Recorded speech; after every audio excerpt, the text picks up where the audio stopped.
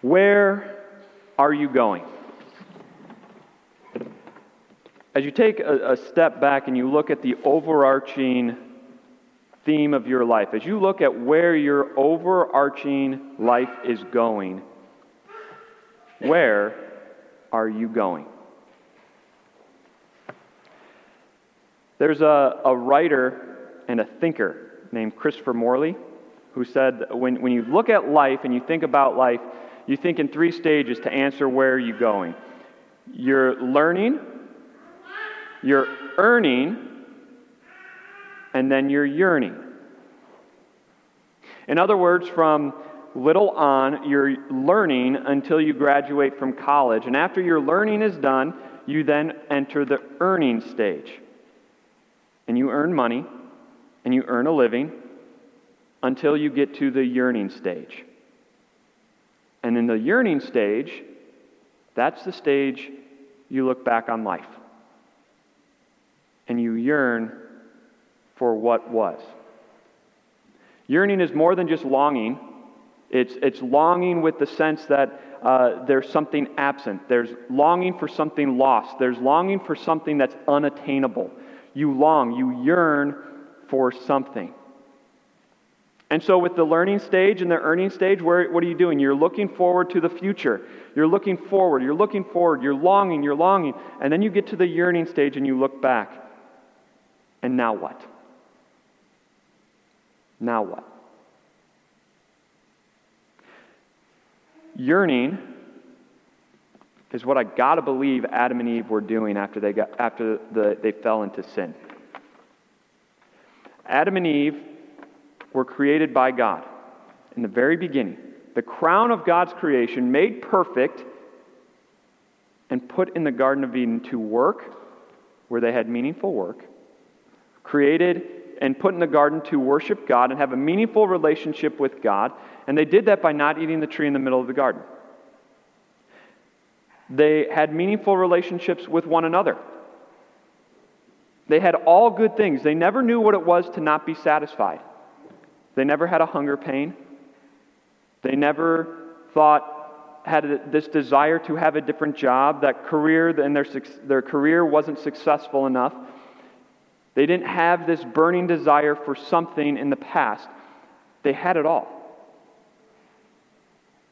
Until one day, when the devil disguised as a snake came in, tempted Adam and Eve, they ate from the tree, and now they knew what it was to be wanting, to be yearning for something lost. Last week we closed up by looking at Genesis 3:15, where we saw that God let Adam and Eve listen in on a conversation between him and the devil, where God told the devil that God was going to send somebody from the woman's line to crush the serpent's head, to undo everything he did. And now God's conversation turns to Adam and Eve, and we hear the consequences of their sin. We're in Genesis chapter 3, beginning with verse 16. To the woman he said, I will make your pains in childbearing very severe. With painful labor you will give birth to children. Your desire will be for your husband, and he will rule over you. To Adam he said, because you listened to your wife and ate fruit from the tree about which I commanded you, you must not eat from it. Cursed is the ground because of you. Through painful toil you will eat food from it all the days of your life. It will produce thorns and thistles for you, and you will eat the plants of the field. By the sweat of the brow you will eat your food until you return to the ground, since from it you were taken. For dust you are, and to dust you will return. Adam named his wife Eve because she would become the mother of all the living. The Lord God made garments of skin for Adam and his wife and clothed them. And the Lord God said, the man has now become like one of us, knowing good and evil. He must not be allowed to reach out his hand and take also from the tree of life and eat and live forever. So the Lord God banished him from the Garden of Eden to work the ground from which he had been taken. After he drove the man out, he placed on the east side of the Garden of Eden cherubim and a flaming sword flashing back and forth to guard the way to the tree of life. Do you remember those 3 stages of life that God put Adam and Eve in the garden to do? or not stages, I'm sorry, the three roles in life that God placed Adam and Eve in the garden to do. To have meaningful work, have a meaningful relationship with Him, and have meaningful relationships with one another. Notice what sin has done to each of those roles in life. God approaches Eve and He says, Eve, because you ate from the tree, here are your consequences. Childbearing is going to be very severe. It's going to be painful. Some of the most painful experiences that you ladies have is childbirth. The whole process of it. Not just the actual act of giving birth, but from pregnancy on. It wasn't like that at the beginning. It wasn't painful. But now, you get pregnant. Now, that baby rests on your rib cage and hurts. Now that baby pushes around all the organs in your body. Now you have pain. You have headaches. And now you give birth, and it's one of the most severe pains that a woman goes through. And it's a consequence of sin. But not only is childbearing difficult, the actual painful experience of giving birth, but so is child rearing, bringing up kids. Those meaningful relationships that God put us in the garden to have, meaningful relationships with one another, has now been impacted, and raising kids is difficult because you're sinful. Your husbands are sinful. Your kids are sinful. Meaningful relationships have taken a hit because of sin, and we see that not just with kids, but also between Adam and Eve, as God says to Eve, your desire is going to be for your husband, and he's going to rule over you. You look around the world and you wonder, why is there abuse? Why are there harsh words said between a husband and wife? It's because of sin.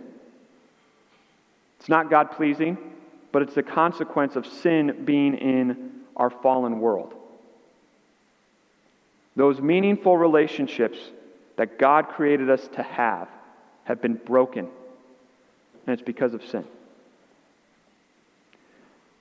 And it's not only are these meaningful relationships, but work also. God addresses Adam. He says, Adam, you were created to work the ground. You were created to be a farmer. And what used to be a joy, you used to wake up and love going to work because it was easy and it was enjoyable and it was fun. It's now going to be difficult. By the sweat of your brow, you're going to work. That ground that used to be so easy to till is now going to be hard, and you're going to have to work. The ground that would just produce good crops, now those crops will get scorched and die if you don't take proper care of them. Now there's thorns and thistles and weeds that are going to grow that you have to pull out and you have to till and you have to work, and it's not going to be fun. And you're going to do this, Adam, until you die. You were created to live, and now you're going to die because of sin. Meaningful relationships impacted. Work impacted. And then their relationship with God impacted. Did you catch at the end what God did to them? He drove them out of the garden. He said, you can't live here anymore. Why? Because if they reached out and they ate from the tree of life, they would now live forever. They would live forever in this state of sin. They would live forever with heartache. They would live forever with decaying bodies that could never die but just decay. They would live forever in pain. And God said, I don't want that for you. And so He said, you can't live here anymore. But did Adam and Eve go willingly? No. Look what we're told in verse 24. After He drove the man out, God had to force Adam and Eve to leave. Eden was their home. Eden was protection. Eden had everything that they wanted. And as God drove them out, do you think Adam and Eve began to yearn? Long for something they lost. Long for something unattainable. Long for something that is absent. Long for perfection in the garden. And since that time, human beings have yearned. Going back to Christopher Morley, the problem I have with his learning, earning, and yearning is that you don't have to be retired to yearn. Have you ever had somebody close to you pass away? If so, I'm guessing you yearn for them. You long for that person, but it's unattainable. My guess is you've yearned when it comes to work. You yearn for success. You yearn for your job being fulfilling, and sometimes it is. But other times it just seems like such work. Have you ever yearned for a relationship that is broken, and it seems broken beyond repair? Have you yearned for your family to just get along, but it seems unattainable? Have you yearned? My guess is yes. What is it that you're yearning for? What would you love to have that you just can't seem to attain, that seems lost, that seems absent? Where are you not satisfied? Do you know what we tend to do then? We try to be satisfied. We try to fill that hole. We try to fill that void. In a lot of ways, we try to recreate Eden, what we lost. What do? If success isn't there, if we want to feel better about our job and feel satisfied, we change careers, thinking that then we're going to be satisfied. And then we do, and we get there and we're like, it's still not what I'm looking for. You want your family to be back together and you make peace and it's good, but it's still not satisfying.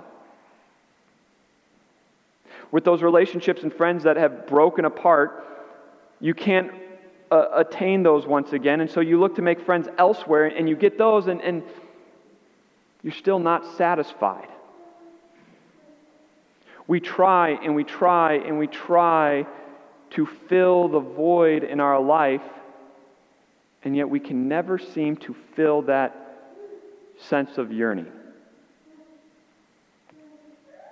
Why? C.S. Lewis once said that if you have a desire that this world cannot satisfy,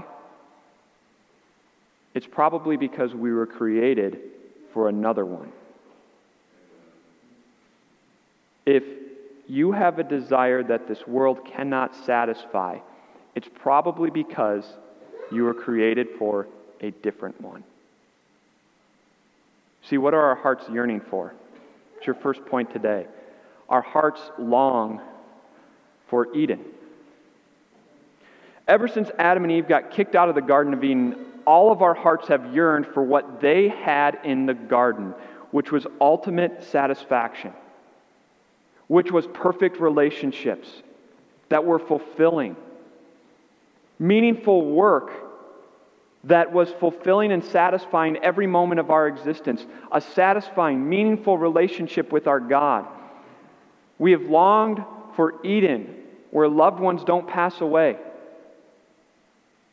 where nothing gets lost. Our hearts long for Eden.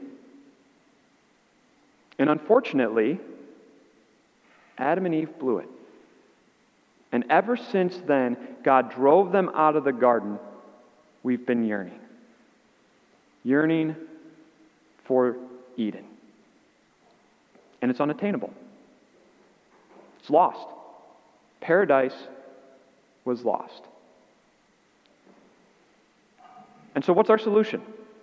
Do we just go, like Christopher Morley says, do we just learn, earn, and then yearn, and then it's over? Is the solution to just fill our lives with a bunch of fun and just enjoy it while we can because eventually it's done? What's the solution? In Genesis 3, in the section that we just read, there's a pretty amazing verse. It's what Adam names his wife. Up until this point, she doesn't have a name. We've been calling her Eve throughout this series because we know what her name is. But up until this point, she hasn't been named. She's just been woman. And now, Adam gives her a name. But did you notice where that name came at? Right after God says, dust you are, to dust you will return. You are going to die. Adam, in the very next breath, names his wife Eve. Why? Because she would be mother of all the living. Now, why did he name her that? Is it because she's going to give birth to babies who are going to be alive? Sure, but most commentators would say he named her Eve because Adam trusted what God said in Genesis 3:15. That God was going to send somebody from the line of the woman, the offspring of the woman, who was going to crush Satan's head and undo everything that he had done. Undo sin, undo death. That someone was going to come from the mother of all the living to undo death. Tolkien, who wrote Lord of the Rings, he picked up on this, and he recognized what Scripture says here. At the very end of that series, Sam wakes up after Gandalf had died, and he wakes up and he sees Gandalf. And he says, Gandalf, I thought you were dead. But then I thought I myself was dead. Is everything sad going to be untrue? What has happened to our world? What has happened to our world is Jesus Christ, the Lord of all the living, the offspring of the mother of all the living. He came into the world to make everything sad untrue. And he did it through his perfect life. He did it by his death on the cross, and he did it through the resurrection on Easter morning. Everything sad is going to become untrue. It's going to be undone because of the Lord of life. When he died on the cross, it wasn't just an ordinary death. Because when he met death, death was changed. For thousands and thousands and thousands and thousands of years, death claimed victim after victim after victim. And if you want proof, turn to Genesis chapter 5. You want to know that death was in the world? Genesis chapter 5 is a genealogy. And what's the repeating phrase over and over again? And he died, and he died, and he died, and he died, and he died. And that is the case of every single human being, including Jesus. But Jesus changed death. Because when Jesus died, there was a comma at the end of his sentence. He died, comma, and he came back to life. Death has been changed. And what he's done is he has restored Eden to you and me. It's your last point. In Christ, Eden is restored. Let me show you how the Bible ends. Revelation 22, John has a vision, Jesus' disciple, around 90 AD. John has a vision of the end times and what heaven is going to look like and what heaven is like. Here's the very last chapter of the Bible. Then the angel showed me the river of the water of life, as clear as crystal, flowing from the throne of God and of the Lamb down the middle of the great street of the city. On each side of the river stood the tree of life, bearing 12 crops of fruit, yielding its fruit every month.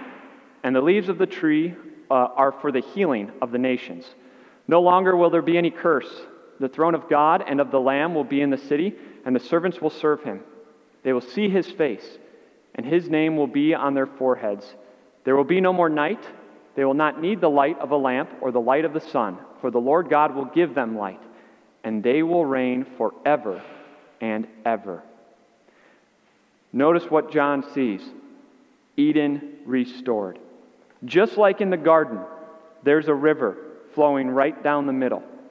Just like in the garden, there's the tree of life that people can now reach out and take and eat and live forever. Because why? The curse is gone. The curse of sin, the curse of death has been removed. And notice who is there? God. And now we get to see him face to face. Adam and Eve were driven out of the garden no longer to see the physical presence of God. In heaven, in Eden restored, we get to see the presence of God, and we will reign forever. Eden is restored.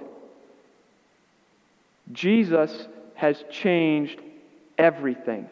Jesus has changed where you're going. No longer is death our end, but now we live forever in Eden, where every single one of your desires is satisfied. Where the healing that you so desperately want is satisfied. Where the hurts that you so desperately want to be removed are healed. Where the feeling of the loss of a loved one will never be, because there your loved ones in Christ will be forever. Jesus has changed it all. And he's changed our perspective. No longer do we learn, earn, and yearn. Now we learn, earn, and long for Eden. We don't have to look back and yearn for the past. We now long for the future, and it's because of Jesus. Amen. And I want to close today by telling you a story. I've told it before, but it just fits so perfectly. When I got to my internship, there was a guy who started attending our church 6 months before I got there. His name was Mike. Mike was in his late 50s, and his life was falling apart. He was an alcoholic, and his marriage was about to end in divorce. And he said, I need to find help. And he goes, I don't know who God is, but I'm sure he can help me. So he came to our church. And he took our starting point class, where he learned all about who God is and what God has done for us. And he took it not once, not twice, but 6 times in a row. And over the course of the next couple of years, he no longer was an alcoholic. His marriage was healed, and his wife started attending our church as well. 4 or 5 years after Mike started attending church, he got diagnosed with cancer. He went from one day being healthy as can be to a few months later being on his deathbed. And on his deathbed, he told Pastor, if this was a few years ago, I would be laying here and all I'd be able to think about is how horrible hell's going to be. But now I'm laying here and all I can think about is how great heaven will be. And I get to be there forever. What changed? Jesus Christ, who died for him, who took his sins away. Jesus Christ, who conquered the grave, who rose from the dead and has restored Eden to you and me. That is where we are going when we die. We are going back to the Garden of Eden, where life was created to be, with God, where there is no sin, where there is no death, there is no curse, because Jesus Christ took it all away for you and me. There we will get to eat from the tree of life and live forever, and we will be completely satisfied, just like Mike is right now. And so what do we want to do? Carpe diem. Seize the day. Not to check off lists of your bucket list, but seize the day and get to know Jesus. Because he is the one that has changed it all. He is the one who has changed where you're going. You are going back to Eden because Jesus Christ died, rose again, and has opened the gates of Eden for you and me. Let's pray. Dear Jesus, we praise and thank you that you have taken away our sin at the cross, that you have conquered the grave, so that we can live once again in Eden, where our hearts will be satisfied, where all of our longings and yearnings will be filled. It's no longer unattainable, and it's all because of you. We thank you for that. We ask today that you help us prioritize you in our life, to get to know you, because one day all of this is going to come to an end. Whether it's tomorrow or 50 years from now, death will come, but you have changed death for us.